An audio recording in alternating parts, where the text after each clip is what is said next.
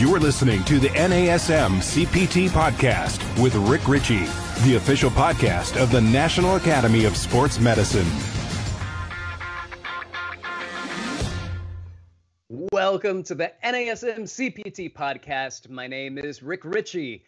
Thank you for being here. Thanks for joining us. For any of you that are logging in and watching this live, thank you for doing that. You will be able to ask questions, and our producer, Greg, will be able to take those questions, read them to us, and then have me or my guest answer those questions. And as is commonly seen, you may ask a question, and that will send us down a road that you didn't even ask about, and we're just going to talk about it anyway. So with the guest that I have here today, she is an indoor cycling instructor, a group fitness educator, and works in group fitness or management. And so with that, I want to introduce to you Emily Booth. Emily, thank you for being here today. Hi, thank you so much. It's such an honor to be here. I'm really excited to join in the conversation. I think it's an exciting time to be in the fitness industry for so many reasons, and I'm really eager to hear your take and to have some conversations with our audience about it.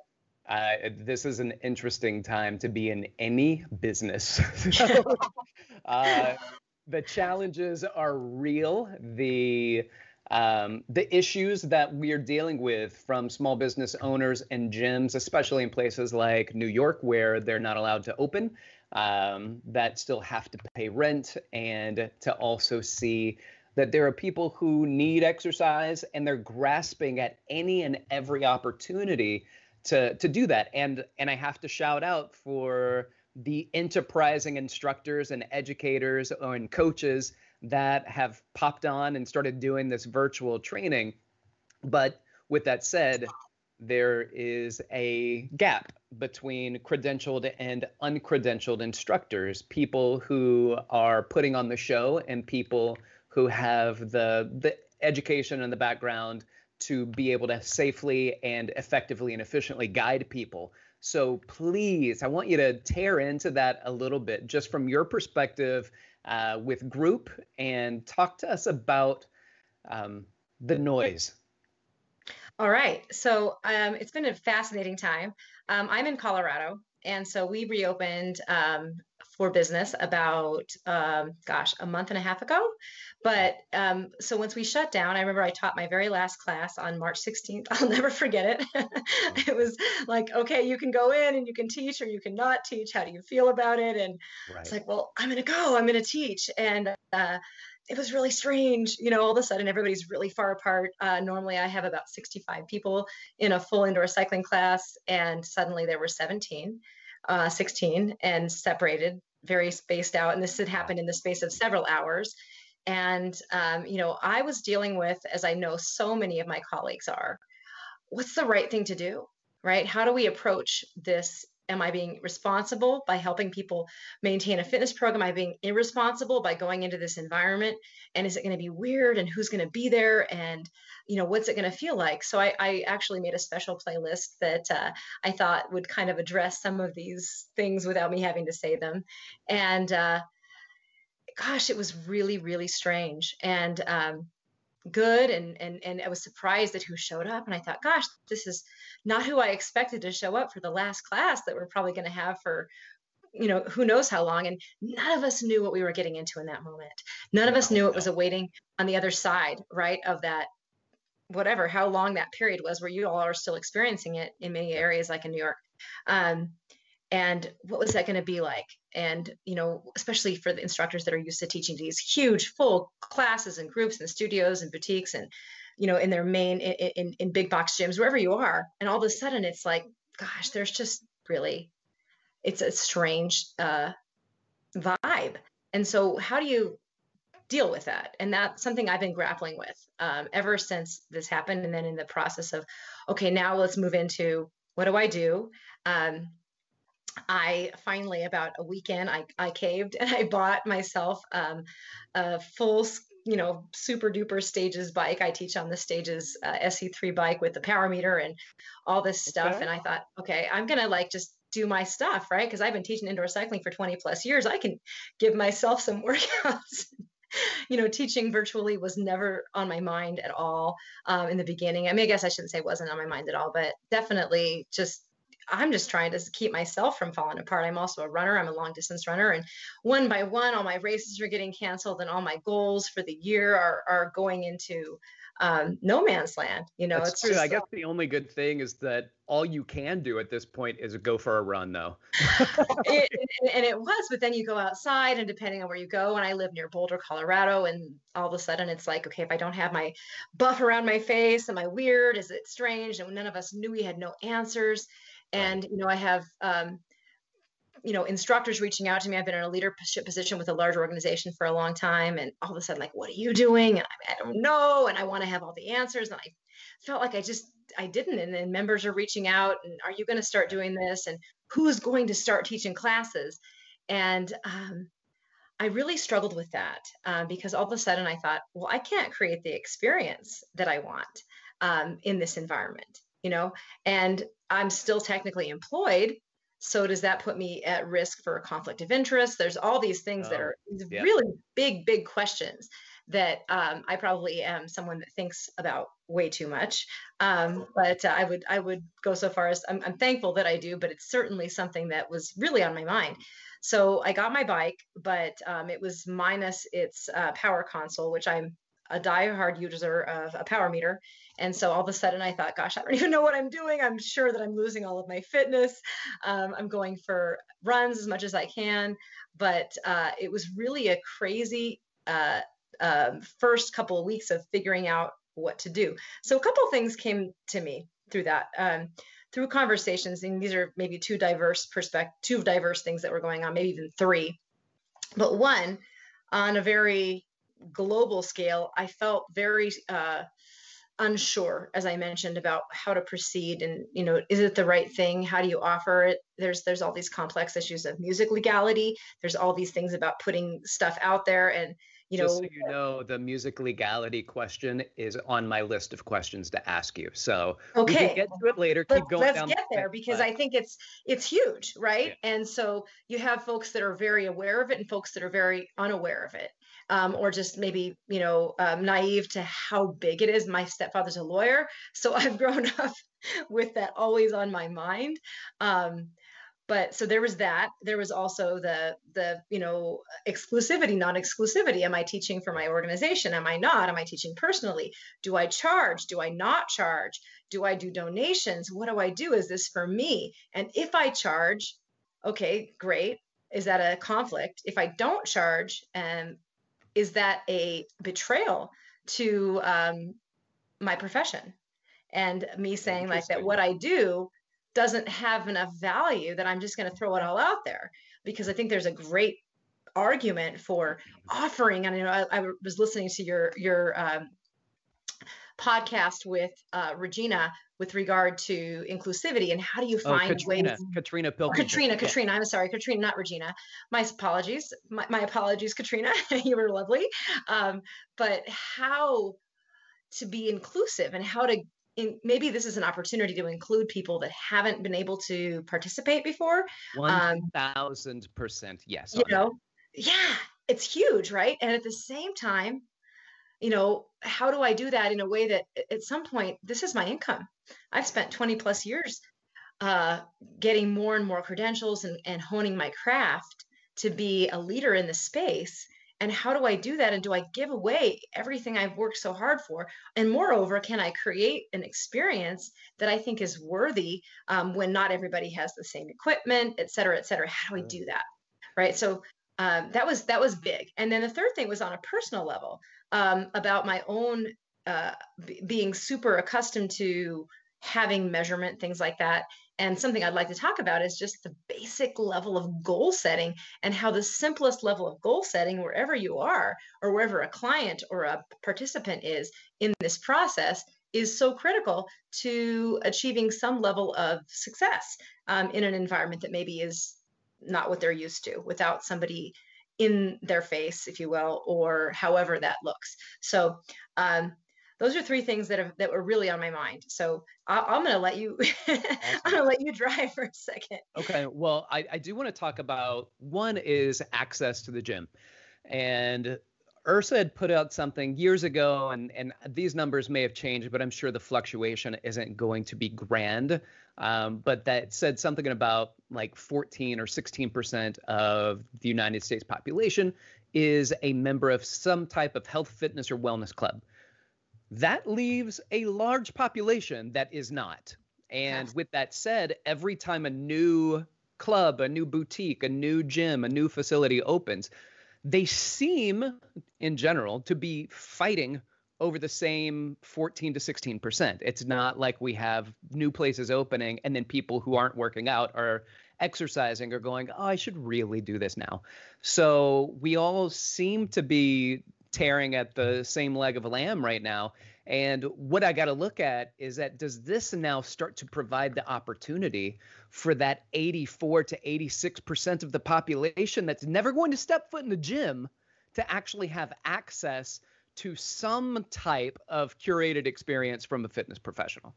I so love that you're saying this, because I would say it's sort of this democratization of our of access to great or to some level of guidance through this thing. And this is the thing, and I guess so one reason I love NASM so much, and NASM was the first personal training certification I got when I first came into the industry. So much, it's changed a lot. This was what feels like 100 years ago now. And I don't want anybody doing any math. Right. But when the Spanish flu was going on, is that what you mean? Probably. I'm pretty sure it was 1918. Yes, the internet connection was spotty then.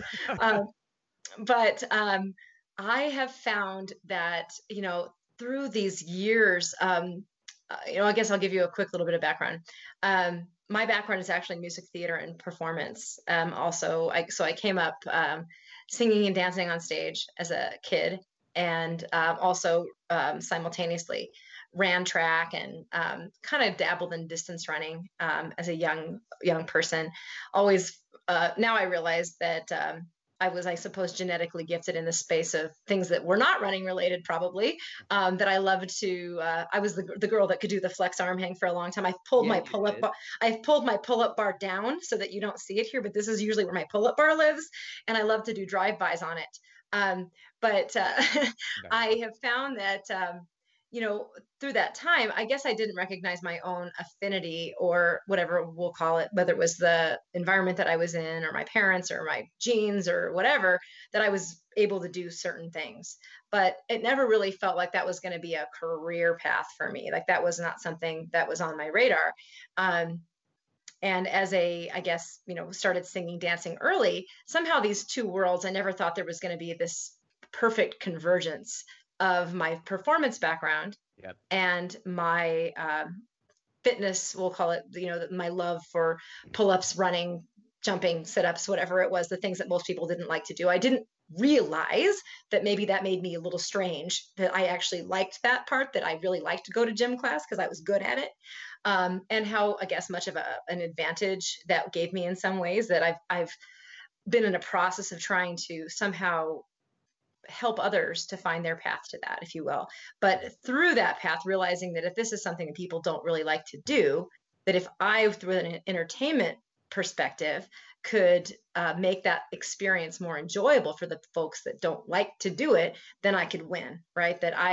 This thing that had given me so much, I wanted to really give it back. I never thought it would become, again, my full-time career. But I also have this very high standard for myself, in the sense of, like, I hate not knowing. I'm very obsessed with knowing. And so when I became clear, I'm like, oh my gosh, I don't have a PhD. I don't have a master's in exercise. What am I going to do? Like, this is terrible. I'm not going to succeed because I am not, I'm a singer, I'm like, I'm a doctor, Jim, or whatever, And so I'm a singer, I'm a dancer. I'm not a exercise scientist. This imposter syndrome going on. 100%. Yep. 100%. So I guess I'm telling you all that in the sense that it informs very much where I come from, in the sense of, I made it my mission to do my very best from an educational perspective to fill in those gaps for myself. And so I think that when, one of the things that we mentioned talking before is my passion for the consumer to understand what it means to have a credentialed, to have an informed fitness instructor, trainer, etc. And that, so one of my concerns, to bring this full circle here, I'm going to make it happen, is that I believe that people deserve to trust the people that are giving them workouts, that are giving them, that have their best interest at heart, truly have their best interest at heart. And I would say again, I don't think anybody that loves fitness wakes up in the morning and says, I want to give out bad information. I want to lead people astray. But it's very often we live in this industry that doesn't have any kind of real, I mean, we have our, obviously, here we are with NASM, one of the most respected personal training certifications, fitness certifications in the industry. But most general consumers don't know the difference between someone that does or doesn't. Hey, they look great. Hey, they make me feel good. They're a great connector. They're a great social media. They've built a great social media platform, whatever it is. They're a great connector in some way, but we don't always know what they're doing. And I would say from my own experience that I probably suffered at the hands of, not intentionally, but of bad information. And so I'm extremely passionate. So I guess I would say that for everything wherever I come from is from a place of, I was probably at war with my body for the majority of my 20s based on information that I was given that I thought was legitimate. And then I parroted that information because I didn't know any better. Sure. And so throughout our as it becomes this, I feel like we kind of got a handle on it. And now we have this wild west of Instagram personalities and trainers and people going online. So it's like this great for me. I'm very, very cognizant of trying to find the balance of this democratization of fitness and everybody having access, but at the same time, everybody having access to good information and to know what's really going to change them. And let's take it another level. What is good information? Because even if it's not the best way of moving, is some movement better than no movement? And I would argue, yes, it is. Right. So how do we work along that continuum? Let me bring it around to this. I think if you look at something like, let's take Dr. Oz, for example. Now, sure. Dr. Oz is a very respected cardiovascular surgeon. Mm-hmm. And when put in front of a platform to speak to many, many people, there are only so many things that you can say that people are going to understand before you have to start getting into the idiosyncrasies of like heart disease and different, pathologies that happen in the heart and the vascular system. So we can't talk about that, right? Like just general population can't receive that information. And so in order to continue to be in front of the general population, there's a watering down of content. Now, fitness, I think, is similar in certain ways, is that when people have a big microphone, there seems to be oftentimes a watering down of information. Now, I want to give credit where credit is due. If through Instagram and Facebook and all of these social platforms, we are able to get more people active, fantastic. I love it. I think inspiration into fitness to do something on your own is valuable. It's magical. It needs to continue to happen. But there are people out there that are providing that information that aren't even Dr. Oz's, you know what I mean? Like, or they're not even a credentialed version of that within the fitness industry. Now, here's another problem I have where people who are certified like to look at other people on Instagram who are certified or not, and nobody knows. They like to point fingers and go, I would never do that. I would never do that. And then we shame other people instead of focusing on what it is that's good. Now, if there's something contraindicated somebody's doing, I think that you really should call that out. And if any of your clients or your followers follow that person, you need to say, hey, be careful accepting that. But we're in a position where those that educate and those that teach and those that know are oftentimes not those with the microphone. Now, it doesn't mean that we can't get there. But what I'm hoping and what I'm seeing a little bit is that there are people out there that are getting their voice out there, they're being seen, and then they turn it around and actually go back and get a credential. And God bless them. Like, you knew you got there on abs and ignorance. Okay. Like, you got there, but there are a lot of people out there that exercise and they've been going to classes and they've been doing the fitness thing their whole life, or they played basketball or football. And for goodness sakes, I know what I'm doing. We went to state, right? Like we made it to the top. So I must know what it's like to be a trainer. And that's not necessarily true. And the people who know that, and the people that don't know it don't. So there's noise out there. There's noise from credentialed fitness people. There's noise out there, certainly, from people who are credentialed that don't utilize it or take that information, and they're still publishing the same content that they were doing otherwise. And then there are people out there that are learning better and doing better. And those are the lifelong learners, the people who want to do the best at what they have and what they can do and what they can provide. And that's what I want to do. I don't want to just I don't want to go back to school again, trust me. But I also doesn't mean that I stop reading. It doesn't mean that I stop looking. And so I'll share this when I have people that want to use my gym facility to train out of, and I require an NCCA accredited certification to train out of there. And I have people tell me, I had a certification, I let it lapse, I don't really do that anymore. It's just a racket, people just trying to make money. There's no reason to do that. I'm smarter than all of those guys anyway. I know this. And here's the thing. You can't prove that because you're not credentialed. Nobody knows that you're smarter than anybody. Nobody even knows that you're on the same level as anybody else because you're not credentialed. Secondly, the insurance component.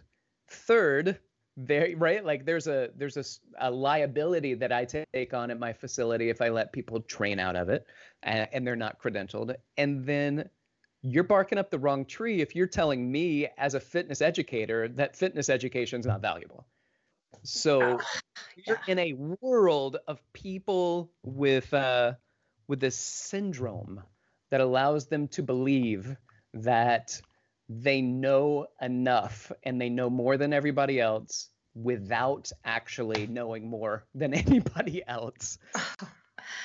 Oh, you are speaking my language. So the thing that I love that you just said, because I've asked this question a lot, which is, when did you decide you knew enough? Like, I think it's, and we don't want to stop people from getting there by having this high barrier to entry, but it's like, when did you decide that you knew enough?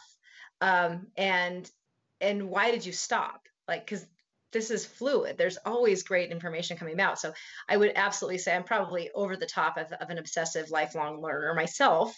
As I mentioned, I can never know enough for myself.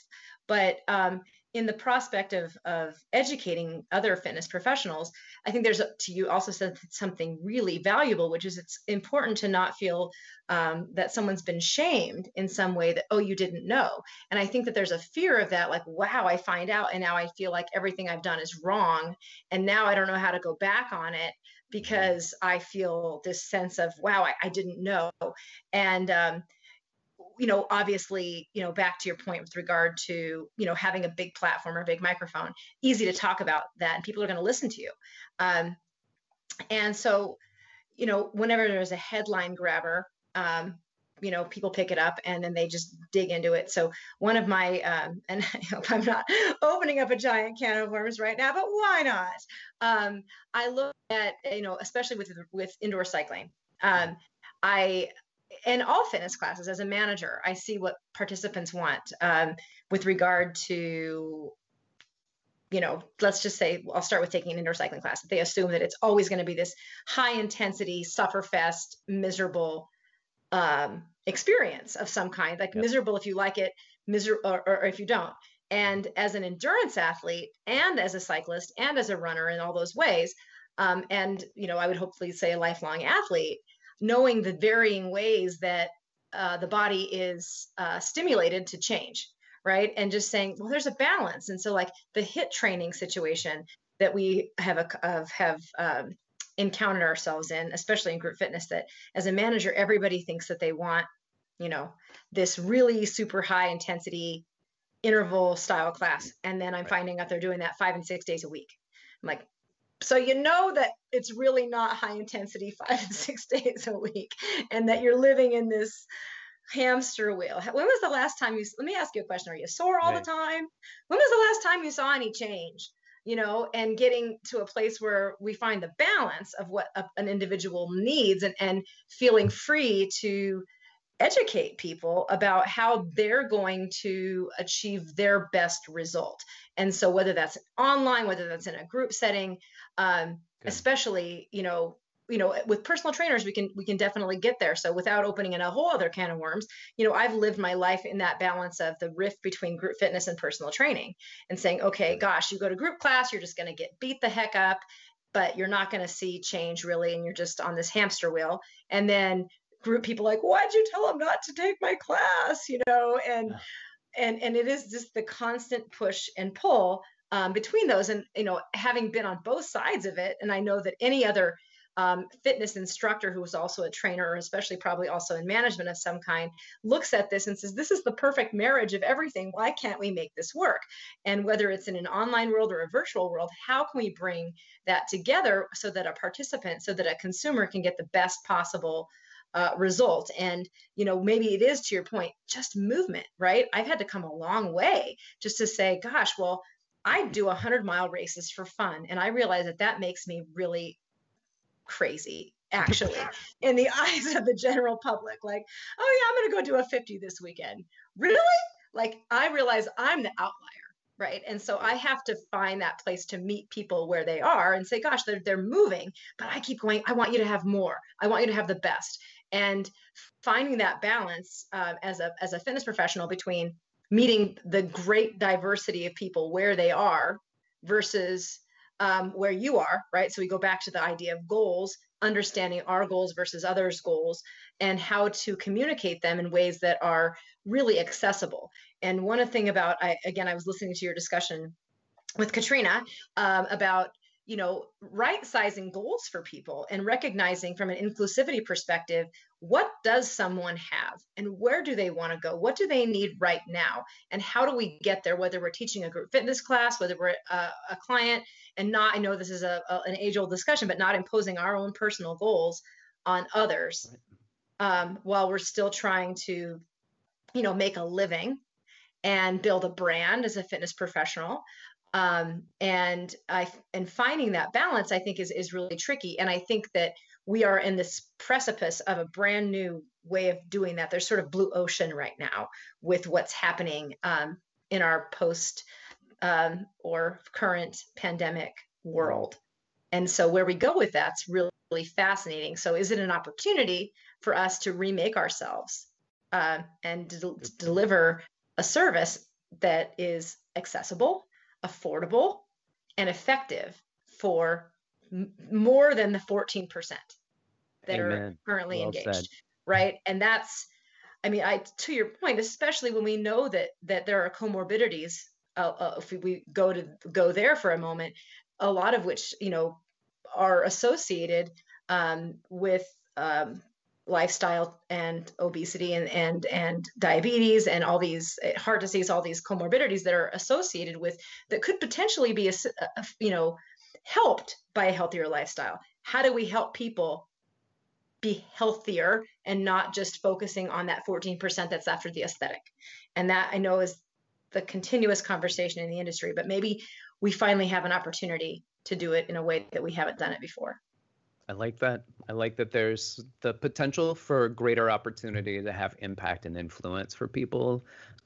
We talked about inclusivity, and you understand also that when we talk about inclusivity, when you start to only put out high intensity interval training classes, how many people you are also going to push away? How many people aren't fit enough, and they will give them, like, I'm not fit enough to do that class. And we can say all we want. Push yourself to the intensity that you can handle, but they're going to see everybody in there doing what they can't do and say, there's no way I can go to that class. And that might turn into there's no way I can go to that facility. And then there's no way that I fit in with this brand. And so I can't be a part of this company. And it just builds into who we're not addressing by only addressing a part of it. And when you're part of a big fitness chain, then you get to provide classes for everybody. Whether or not you choose to do it is a different story. But being able to provide classes and acknowledge that this is, without maybe even using the words, but a beginner class or a novice class or, intensity level 1, whatever it is, so that people can go, I could do an intensity level 1. I don't know if I can do an intensity 20, but I can do intensity level 1. And so they feel more comfortable doing the classes, coming to the gym, being part of that brand, being part of that facility, because there's an inclusion, not on the level that we were talking about as much with Katrina last time, but on a level that says there are people that need to be met where they are.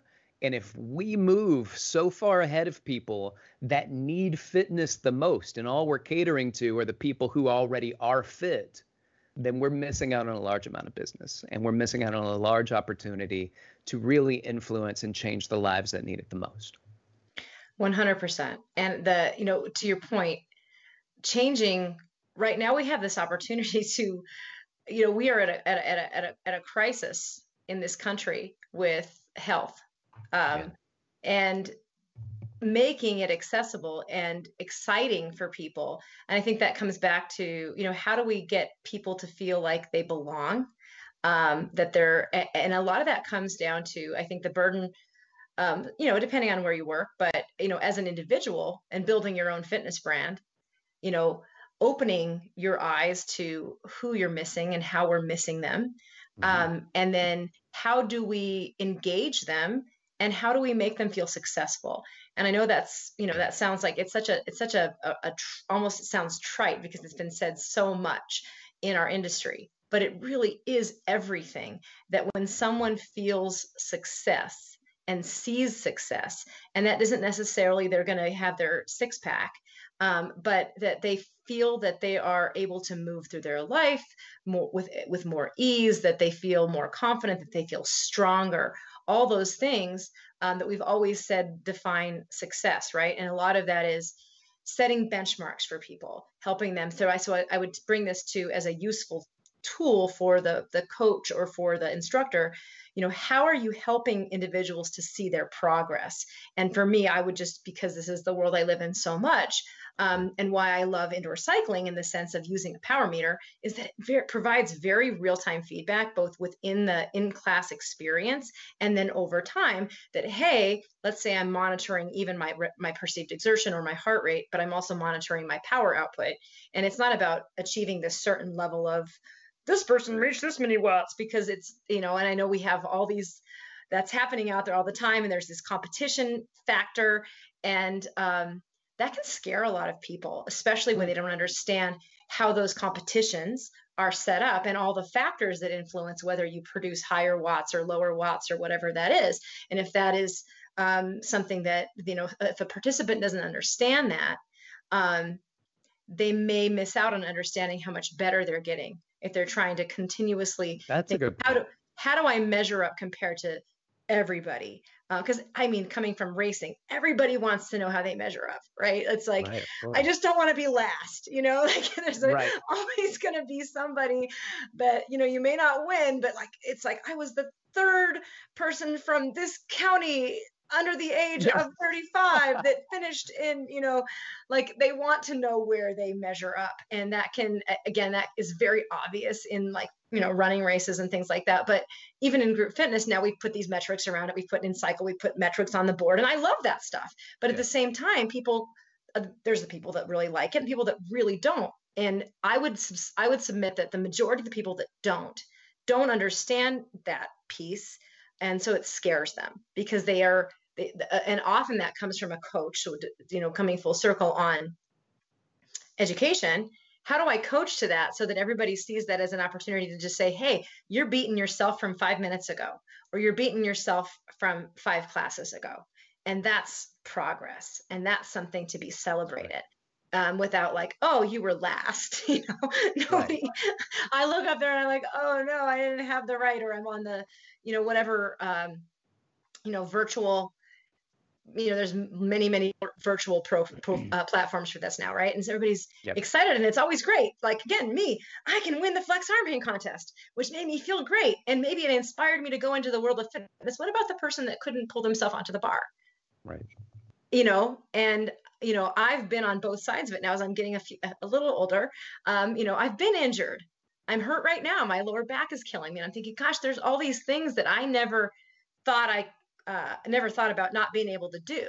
And I think that's one of the gifts that comes with age too, is that you have experienced more. You know what it feels like for your body to hurt in ways, to not recover in the same ways, and to become a more inclusive coach, so that it isn't first level 1, level 20. It's try it. We always say this, right? Try it this way, try it this way, try it this way, and offering lots of ways for folks to relate to whatever it is you're doing, and not only speaking of it from a single paradigm. And that's very hard as an instructor sometimes, because we look at things through our own lens and our own experience.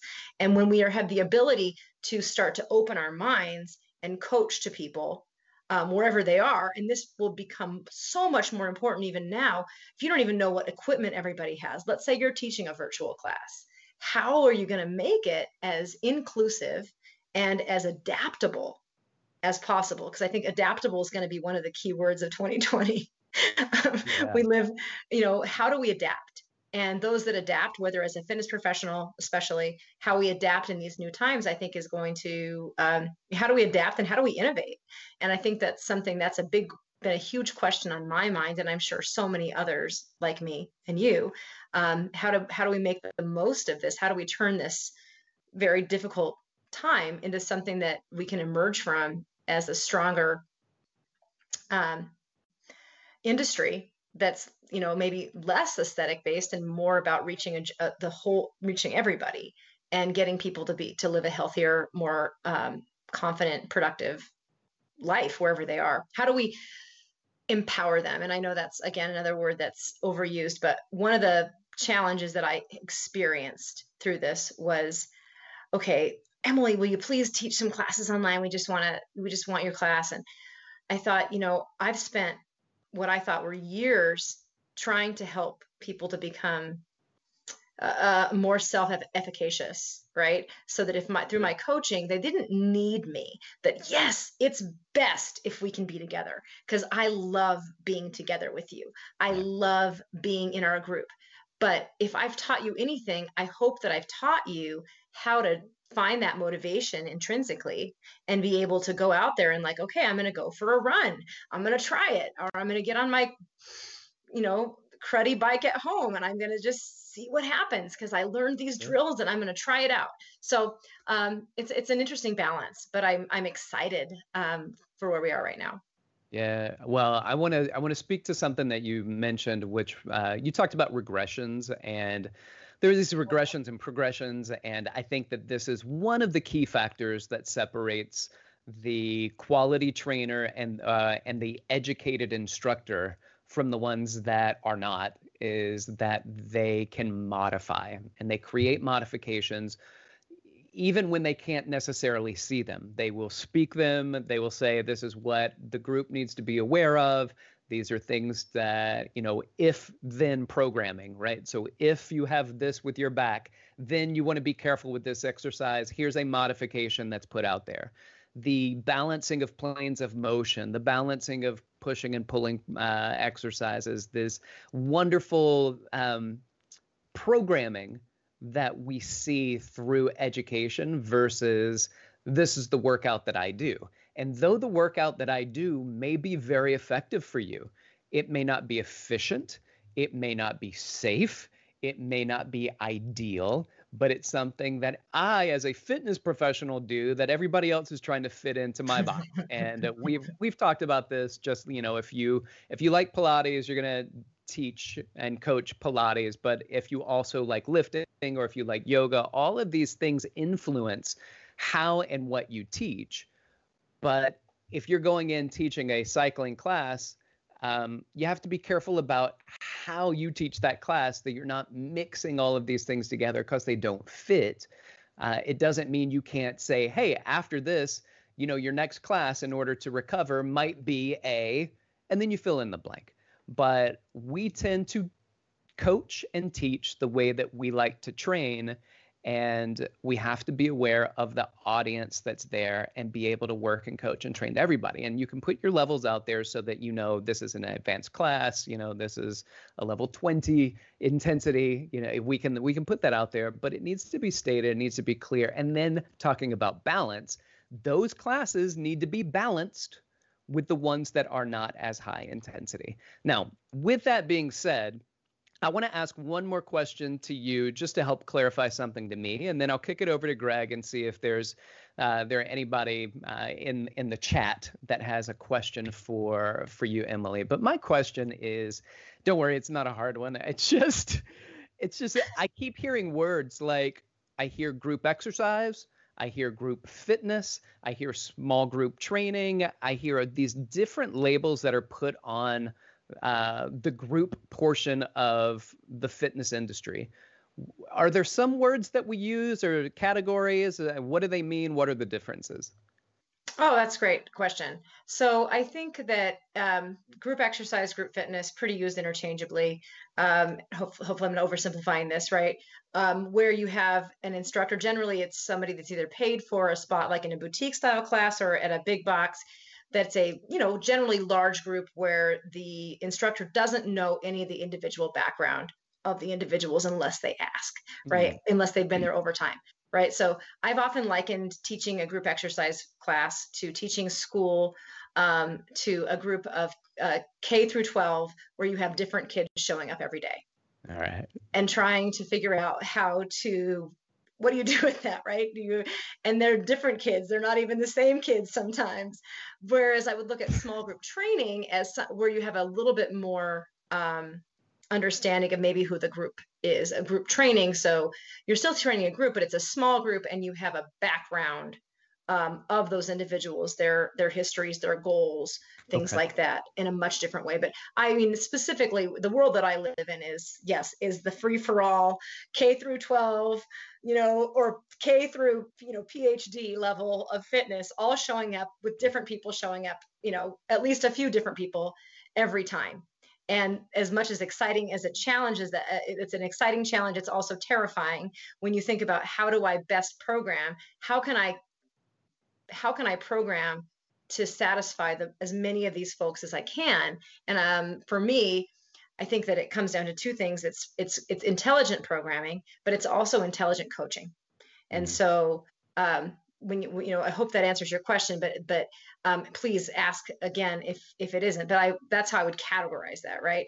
And it's really like you just don't know who's there, group, and it can very much become about the cult of personality of the person that's up there. And they tend to, like you said, like attracts like very often, or somebody's popular and they come in, but they may not align with the special or the needs of the individuals of all the individuals that are coming. And sometimes those things sort themselves out, but other times it breaks my heart that somebody comes, they have a bad experience and they decide this isn't for me. Right. And then they go away. And that's the part that breaks my heart. And that when I educate instructors, it's like, how do you best make sure you get at least a second chance to connect with that person? Nice. I like that. All right. Well, with that said, I'm going to kick it over to our producer, Greg. Greg, do you have any questions that have come up through the thread about what we're talking about today? We do. Pretty active chat. A few questions for you guys. Cameron wants to know, there's so much info out there to decipher through. How do you know what is good and what is not so good when you don't know who is actually qualified to provide that information? I love that question. It is so, and that is the crux of so much of this, right? There is just so much noise. Personally, I can tell you what I do. And of course, it really comes back to if I look for information, I hear a headline, I'm going to look at the resources that were cited by the article. I'm going to dig in. I'm going to find out if those resources are peer-reviewed resources, where they came from, who paid for them, and if they're affiliated with a respectable and credentialed organization, because that's, I think that I would certainly not call myself a scientist of any kind by any stretch. Someday, maybe, if I go back to school. But not having the leg, I know that I don't know. And so I'm going to go look for credible resources of people that do. And sometimes you can type in the Google search scholarly article on, or you can go to I would say, look at like NASM. Who are the sources that they're citing in the educational materials that they're giving? What are the credentials of the person? And again, I would say, is that person working for someone that they may have a financial interest in being promoted by that? Sometimes reading beyond the headline. Sometimes there's a headline of an article that's really exciting, but then if you look down and you dig in a little deeper, you find out that the sample size was really small. It was all done with college-age males and 5 college-age males. Like, okay, is that a really good sample size? And what does that really show? So it's really about digging a little bit deeper. And when I'm educating, I tell everybody, fact check everything. Fact check me. I invite you to, and if you find something that you don't agree with, please bring it to me and let's have a conversation about it. But I'm never going to take anything at the surface, especially if it sounds too good to be true. Nice. I'd also say this for people, if you're looking at this from people who are credentialed, that are putting out information, and that is through social media, the majority of people putting out information that are professionals will put their certification, who they're certified through, in their bio, right? So if you go and click on them, you'll see NASM certified, AFA certified. You're going to see the credentials that they have. Now, there are some people, and I follow some of these people that are not professionals, but they just work out, or they're in some fitness games that I like to follow, and I think they're great athletes, and I just want to see what they're doing. All right, I can do that, but know that program that they're putting out there is not a program designed for anybody, really, and it's not put in place based off of anything but from their experience. So when you get education, then you put it into play based on your experience and your education, not just because I work out at a high level, this is what I do and you can do it too, that we go into that from an educated place. So with that being said, I would say go to their link, always check and see if they're put their NASM or their AFA credentialing there, so that you can feel more comfortable that that's a person that you can follow and follow their programming. With that said, Greg, what else you got? Yeah, another question from the chat. Is it wise to hold a group fitness class or boot camp without doing a movement / dynamic assessment first? My concern would be injury prevention, as some clients may not be aware of their own limits and overdo it to the point they may get injured. Love that too. I think that especially if you're doing something, it's hard to do it really depends on where you are. I guess that's the great answer is it depends. Is it wise? Would it be ideal and optimal in every circumstance? Yeah. Is it realistic in every circumstance? Probably not. And so I would say when you can, I think that's fantastic. One of the things you always want to do, if you're taking online clients and you're taking online, I think that obviously going back to being insured, having a huge, make sure that you've got some kind of a waiver. And if somebody's going to participate in your online program or whatever program you have, especially if you're independent, if you're an independent person and not working for another major organization, you're going to want to definitely have some liability, but also then to provide the best results, certainly to find out what people's goals are and what limitations that they might have. I think that's an absolutely fantastic strategy whenever it's realistic. And I wish that we could get to a place where we always knew that. Most of the time you can always ask, right? You can always ask folks too. But one of those things, you want to be sensitive in the way that you ask and not like, okay, everybody, who's new? Anybody got any injuries I should know about? We've all been there. We've all seen that happen. But that goes to that community building, that, if you're teaching a main group class, to say, hey, this is setting the expectation, being there a little bit early, and offering yourself as someone to say, hey, I'd love for you to come up and let me know if there's anything going on that I need to know about. And then, of course, I think there's also a place for sneaking. I'm a big fan of sneaking in assessment type things into your movement prep. And into your warm up. So you can do a visual assessment of things with relatively safe exercises as a progression through whatever style of class you're doing, and giving people some really good cues and ideas about what they should be feeling, and doing a visual assessment of who's able to do those things. And then, as a great coach, being able to modify how you speak to these things accordingly. I think that's 100% a great way to answer that question. And just also make the note that it's not personal training, right? That's what you do in personal training because you can, and that's the purpose of it. You assess, you find out where they are, you find out what their strengths are and what their weaknesses are, you address their mobility issues, and then you can do all of that before each one. Now, the value of a warm-up and movement prep in group is not overlooked. It's always present. I've never been to a class, not even a high intensity class, that didn't have a really solid warm up. And like you said, an instructor, and they've seen it with me when I do classes, they'll come up and be like, hey, everything okay? Right? You have to be dialed in to every single person in that group, so that you can say, it looks like there's a little hitch in your giddy up there on their left side. What's going on? Knee? Is it your hip? Is there something I should know?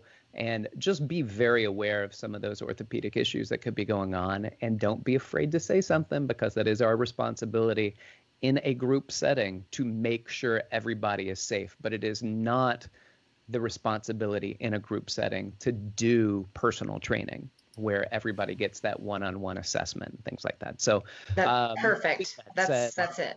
We're getting close to the end. Let's do one more question, if there is one, and then we will close this bad boy out. Yep. Abby in the chat wants to know what's the best or your favorite sources for evidence-based research? Oh my gosh. Well, certainly, I'm kind of a geek. I like to go to some of the exercise science textbooks that I have and dig into the studies that are coming out. I also come back often, of course, to NASM, to finding out what's there, to IDEA, right, to the International Dance Exercise Association, and finding out who the researchers are. That's a great place to start, is to go through IDEA, because they're going to connect you to NASM, they're going to connect you to NSCA, they're going to connect you to all of these reputable, highly credible, evidence-based organizations.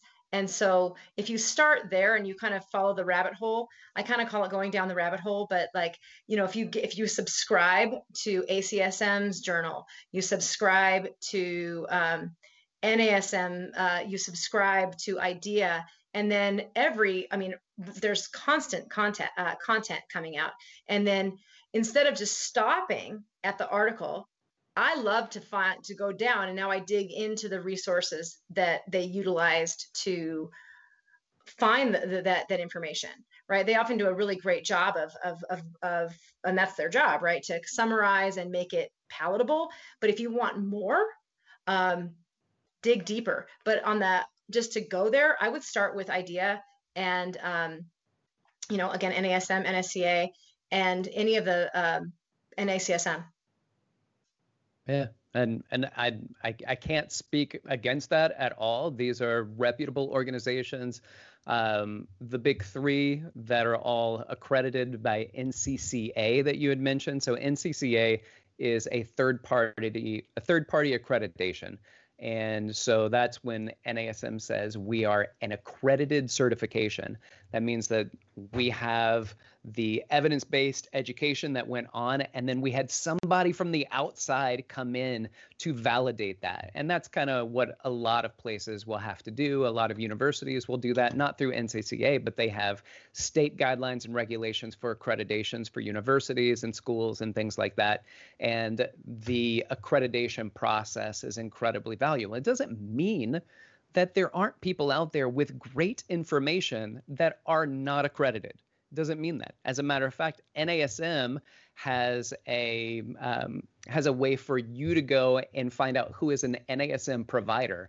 That means that somebody provides education, and NASM gives you continuing education credits for taking those classes. So if you wanted to do like a pre or postnatal class, if you wanted to do that, then I would just look and make sure, are they an approved provider? Has their content been looked over by evidence-based education companies like NASM? And then they say, all right, well, NASM trust this company enough to put their name on it and say, this is good enough for you to get Con Ed for our company. So they don't have to be accredited, but being an approved provider would be a very good indication that that education is a solid place to start from. All right.